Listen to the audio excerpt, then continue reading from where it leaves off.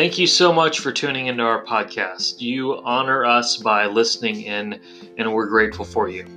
Before we begin, I just want to encourage you to not let this podcast replace the local church in your life. God has designed it so that we are to join a local church and serve that body of believers and be shepherded by the pastor of that church. And that's something no podcast can give you. And so if you're not involved in a local church, let me encourage you to find one as soon as possible. Enjoy our podcast.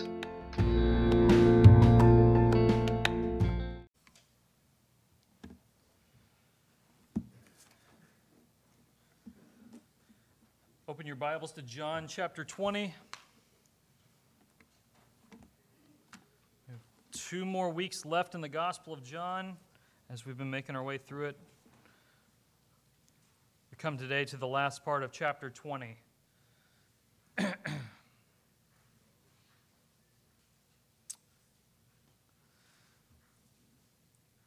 There was a well-known evangelist.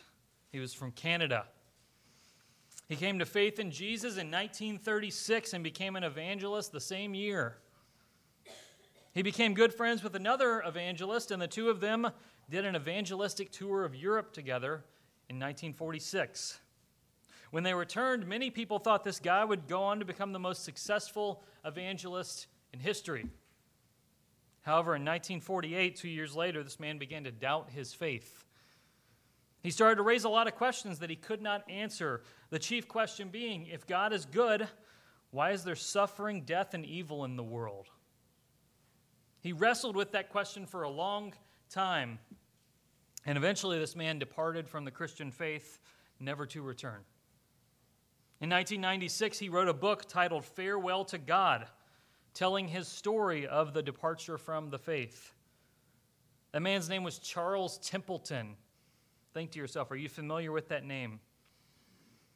Are you familiar with the other evangelist's name, a guy named Billy Graham? Templeton and Graham traveled together. They did ministry together. They preached together. Templeton had a lot of discussions with Graham about this question. Why is there suffering and evil if God is good? And it resulted in Billy Graham questioning his own faith. But Billy Graham did not depart from the faith like Templeton did. Templeton was best friends with Billy Graham, but questions that he could not answer led to him leaving the faith. I think everybody doubts God at some point. They doubt him in different ways. We're going to talk about a few of those in a minute, but I think everyone struggles with that at some point, maybe multiple times in your life. We come to the most famous incident of doubt in John, maybe in the entire Bible. It's doubting Thomas. Thomas is going to serve as a picture for us to understand how to deal with our own doubts when they come. And so, let's read John 20, 24 through the end of the chapter. Now Thomas, one of the 12, called the twin, was not with them when Jesus came. So the other disciple told him, "We have seen the Lord." But he said to them, "Unless I see in his hands the mark of the nails, and place my finger into the mark of the nails, and place my hand into his side, I will never believe." 8 days later, his disciples were inside again, and Thomas was with them. Although the doors were locked, Jesus came and stood among them and said, "Peace be with you." Then he said to Thomas, "Put your finger here and see my hands. Put your hand and place it in my side. Do not disbelieve, but believe." Thomas answered, "My Lord and my God." Jesus said to him, "Have you believed because you have seen me? Blessed are those who have not seen and yet have believed." Now Jesus did many other signs in the presence of the disciples, which are not written in this book. But these are written so that you may believe that Jesus is the Christ, the Son of God, and that by believing you may have life in his name. Last week we did chapter 20, verses 19 through 23. Jesus appeared the night of Easter to the disciples, but Thomas wasn't there. Don't know where he was. Maybe he was out picking up milk at the Dollar General. I don't know, but he wasn't there. The other 10 were. They saw Jesus. They knew him to be resurrected. Thomas was not there. And he gets back that night. Jesus has left them. He gets back to the upper room, and the disciples all have a different demeanor than when he left. They were downcast and sad when he left. Now they are alive. It's like they've burst alive from something that's happened to them. And they tell Thomas, hey, we've seen the Lord, he's alive. What Mary Magdalene said is true. They're excited. But Thomas won't believe. He won't believe. Thomas gets a bad rap for being called Doubting Thomas. This is really the only instance in all the Bible when Thomas doubts. He's being told that a man has come out of the grave. I think we can give him a little grace for not believing that immediately. He's certainly a pessimist. If you read John, Jesus is going to go back to heal Lazarus after he's just left that area where they were trying to kill him, and Thomas says, let's go and we'll die with him.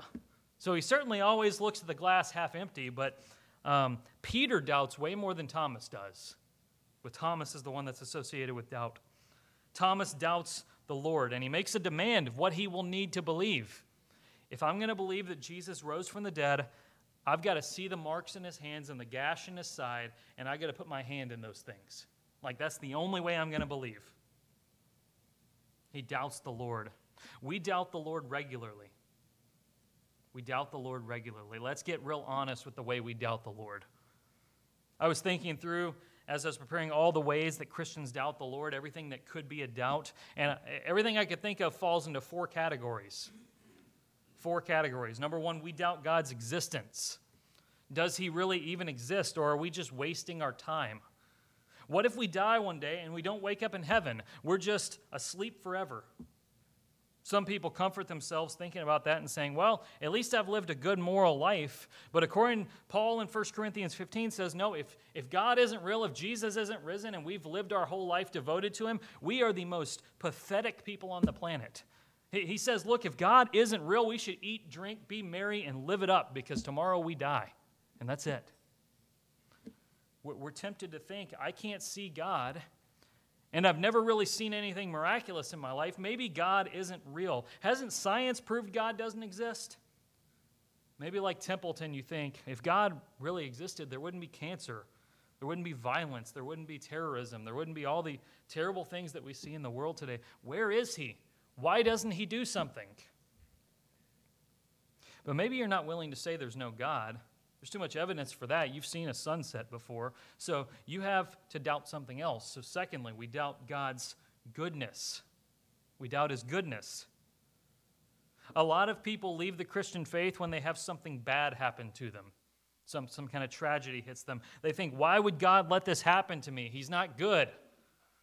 Why would God let me get cancer? Why would God let my loved one die before their time? Why would God not let me get that job that I wanted so badly? Why would God let my spouse walk out? Why would God let my kids grow up and just go off the rails and live in just promiscuity and terrible life? Why would he let that happen? God is not good. Or maybe he is good, but you can't doubt that he's good.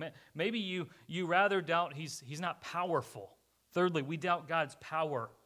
We doubt his power. Perhaps you don't want to give up the idea that God is good all the time, so you just have to assume he's not in control. He's not in control. Maybe he wants to do something about your circumstances, but he can't. He's not powerful enough. He's not in control. Maybe the deists are right. Deism is a belief that God basically created the world and stepped back from it, and he doesn't do anything with it. He spun it like a spinning top, and he's just waiting for that thing to fall over and not spin anymore. Maybe they're right. Maybe God's just stepped back from the world and he's not involved in it. But then for you can't really think God cannot be powerful. You see creation. You've seen him do stuff in your life. You can't doubt that he's powerful. So you have to doubt one more thing. Number 4, we doubt God's love. Perhaps you doubt God's love. You know he exists. He has all power, and he has to be good. Any other God wouldn't be God who doesn't exist, have all power, and be good. That wouldn't be the case. He wouldn't be God anymore. Maybe he just doesn't love you. Maybe you've done something to lose his love from your life. Maybe you're not lovable at all. Maybe he's got bigger things to worry about than tiny you. You're doubting all these things. You don't know what to do. It shakes up your whole world. That's where Thomas is. That's not only where Thomas is, that's where he stays for 8 days. 8 days. Saturday a week ago to now. That's how long he has to sit in that. He sits in it for that long. Monday passes. He's still there. Tuesday passes. He's still there. Wednesday, Thursday, they keep passing, and he can't shake this. And all the other disciples are overjoyed. He feels like an outsider. You ever had friends that had an inside joke and you didn't know what it was, and you feel like you don't even understand what they're talking about? That's how he feels. He's like on the outside, like I don't know what y'all are, what y'all have experienced, but I haven't gotten it, and I'm on the outside. He doesn't know where his life goes from here. Everything he ever knew was based on Jesus, and his world has come crashing down. Is God going to answer his doubts? Then one night, 8 days later, the 11 disciples are all gathered together. They're all there in that upper room, and the same thing happens that happened last week in last week's text. The doors are locked, and Jesus just appears, and he says the same thing. Verse 26, peace be with you.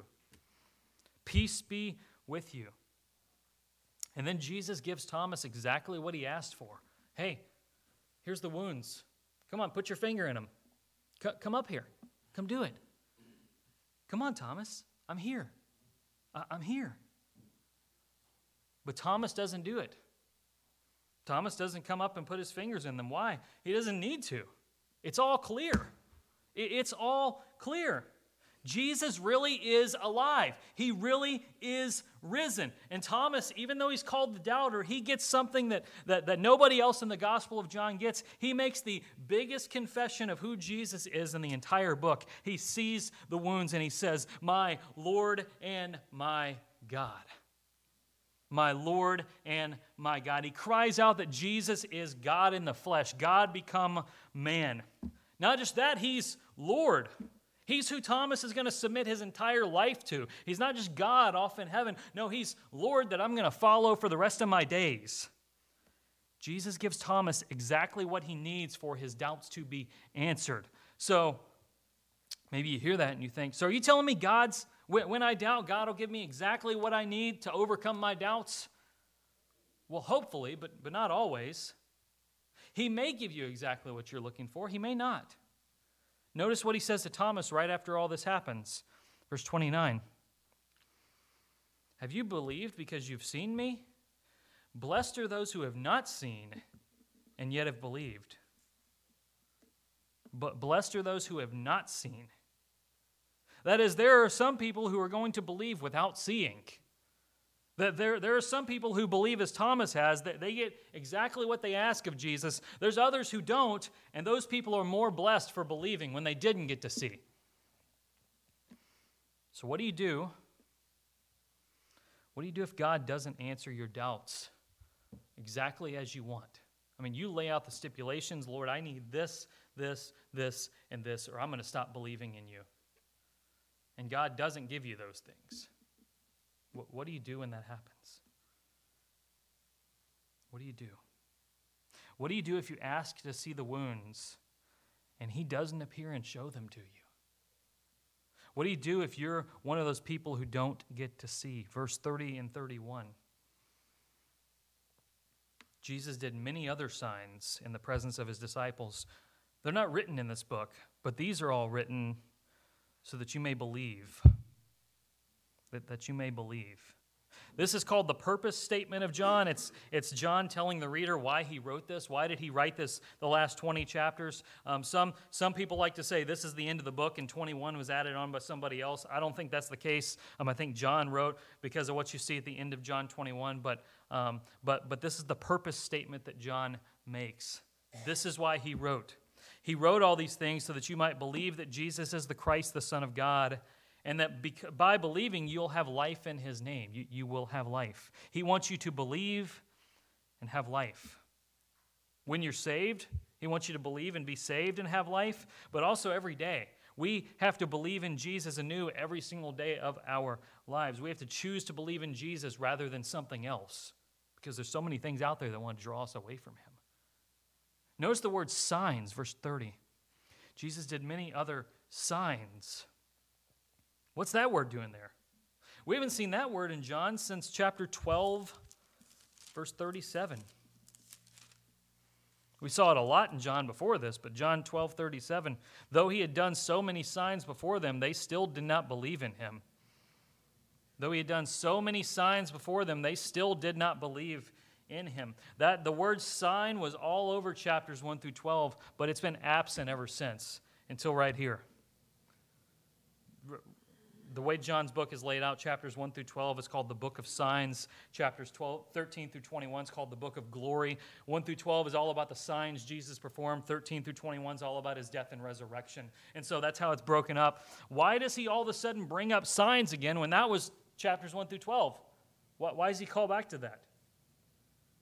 Because what has just happened is the pinnacle of all the signs. It's the grand climax. It's the epic showdown. It's everything those signs have been pointing to. Those 7 miracles Jesus performed in chapters 1 through 12 were there. Now you have the ultimate sign, his resurrection, his rising from the dead. You don't know it, but Jesus gave Thomas exactly what you need. He gave Thomas exactly what you need. Are you doubting God's existence? Look at the wounds.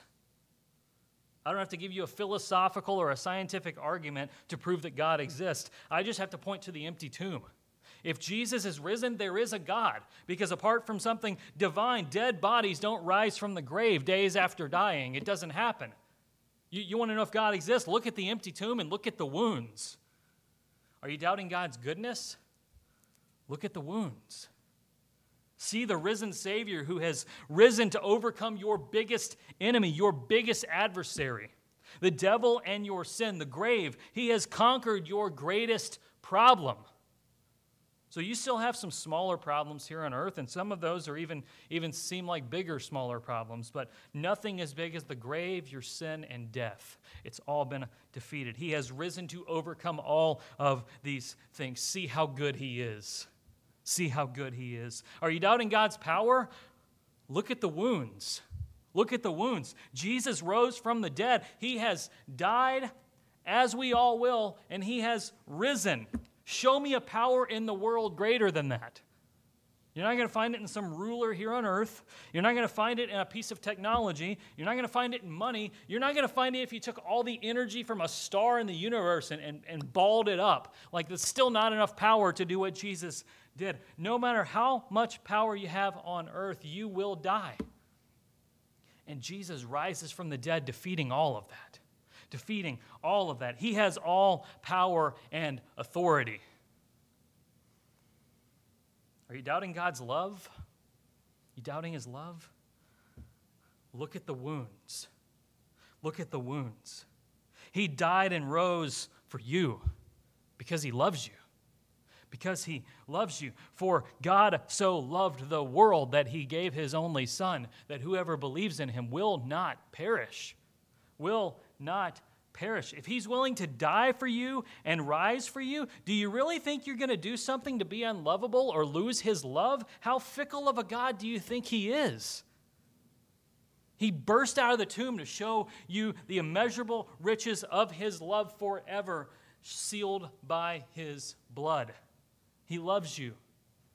Stop doubting it. He loves you. Remember, we mentioned this last week, Revelation chapter 5. One of the greatest scenes in the Bible. Between the throne and the 4 living creatures and among the elders, I saw a lamb standing as though it had been slain, with 7 horns and with 7 eyes. And then just a few steps down, verse 9, that's the wrong one. Verse 12, worthy is the Lamb who was slain to receive power and wealth and wisdom and might and honor and glory and blessing. It's a lamb standing, but it looks like it's been slain. It's standing alive, but it's covered in blood like it's been Jesus is going to have these wounds for all eternity.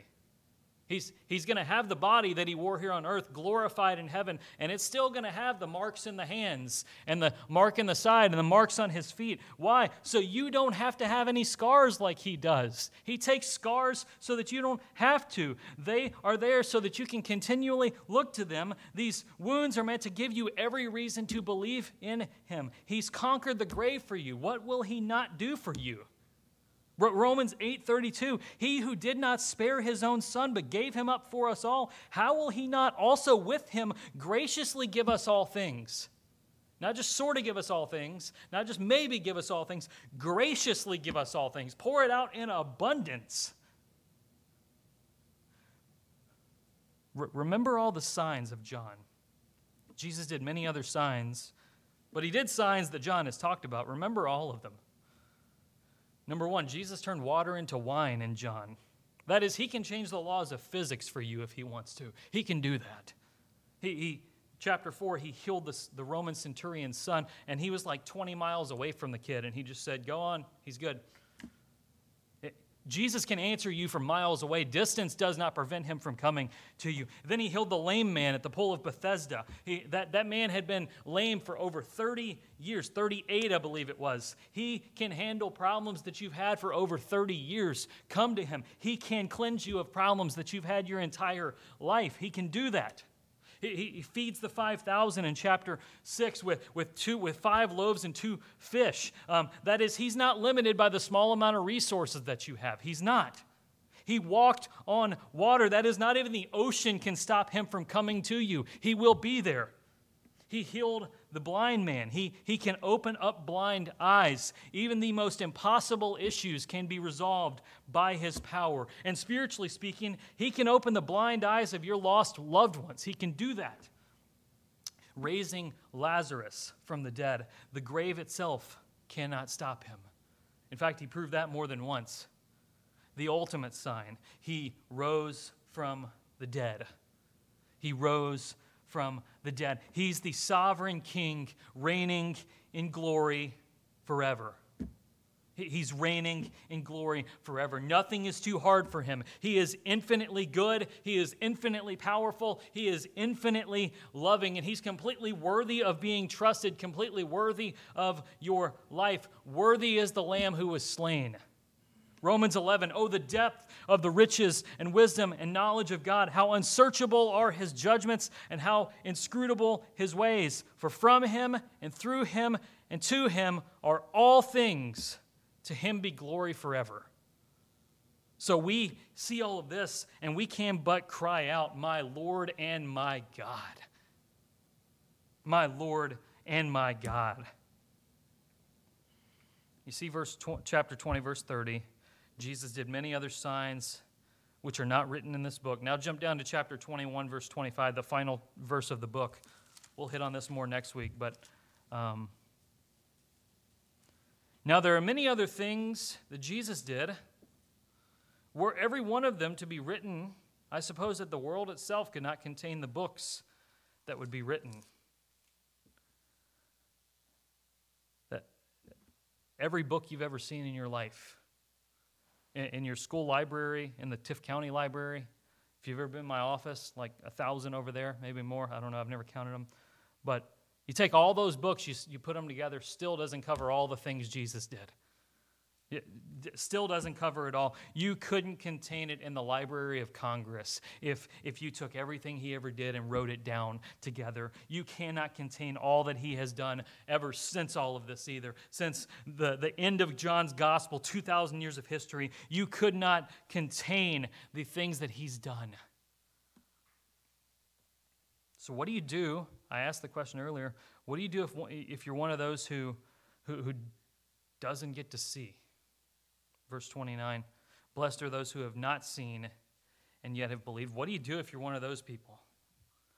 What do you do if you want to see the wounds, but you don't get to see them? What do you do? You believe in him anyway. You believe in him anyway. He's given you ample signs to believe. That's why we so often doubt. We close off our view of what God has done in the past. We only think of this moment and we let it define God. We don't think about all the things he's done in the past. We think about right now, this very second, and we let that be our definition of God.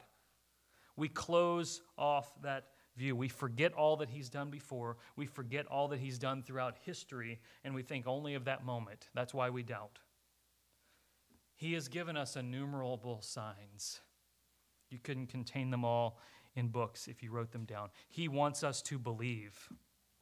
to believe. The word believe appears 98 times in the Gospel of John because that's what Jesus wants for you to believe.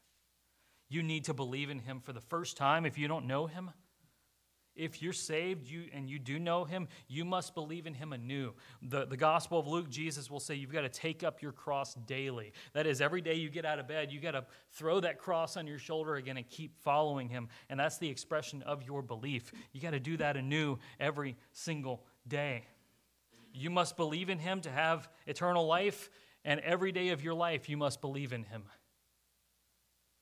Thomas has been living 8 days in the darkness of doubt. And the moment he sees Jesus, life erupts from him like light blazing out from the sun. Suddenly, all those conversations that the other 10 disciples have been having around him all week, it all makes sense, and he's a part of the conversation now. He knows. Believe in him, and you will have life too. Thomas did. Billy Graham did. And you will. If you're greatly struggling with doubt, come talk to me. That's why I exist. I'm here to shepherd your soul. Come talk to me. There are answers to your doubt. There's help for you. May not be exactly what you're looking for, but Jesus has his nailed, scarred hands outstretched for you to see that he can be trusted. He can be trusted. So will you trust him? Pray with me.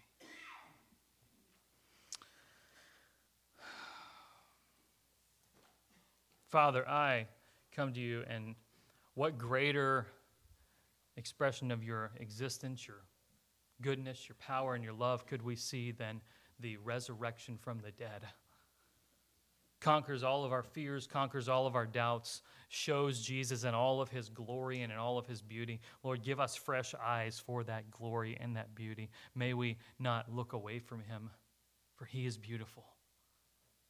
Lord, I pray for any of us, if we're struggling with doubt, or when we will one day struggle with doubt, because we will. Lord, I pray for us that we will look to the wounds, to the empty tomb. You've provided the nail in the coffin for us to not have to live in doubt. You have provided us with a complete way to see past our doubts and see you in all of your beauty. So help us look to that when doubt comes, Lord. In Jesus' name, amen. Do you believe? Do you believe in such a way that you cry out, my Lord and my God? Do you believe? If you've never come to know Jesus, I want to talk to you about that at the front. If you have and you're doubting or you're struggling, come pray at the altar. Come talk to me, or just stand there and sing the glorious truths that we're going to sing. We're going to do the same song this week that we did last week for invitation, the nail-scarred hand, because it applies to both stories. So the nail-scarred hand, Caleb, I don't know what number that is. It is 513. We've got it written down there.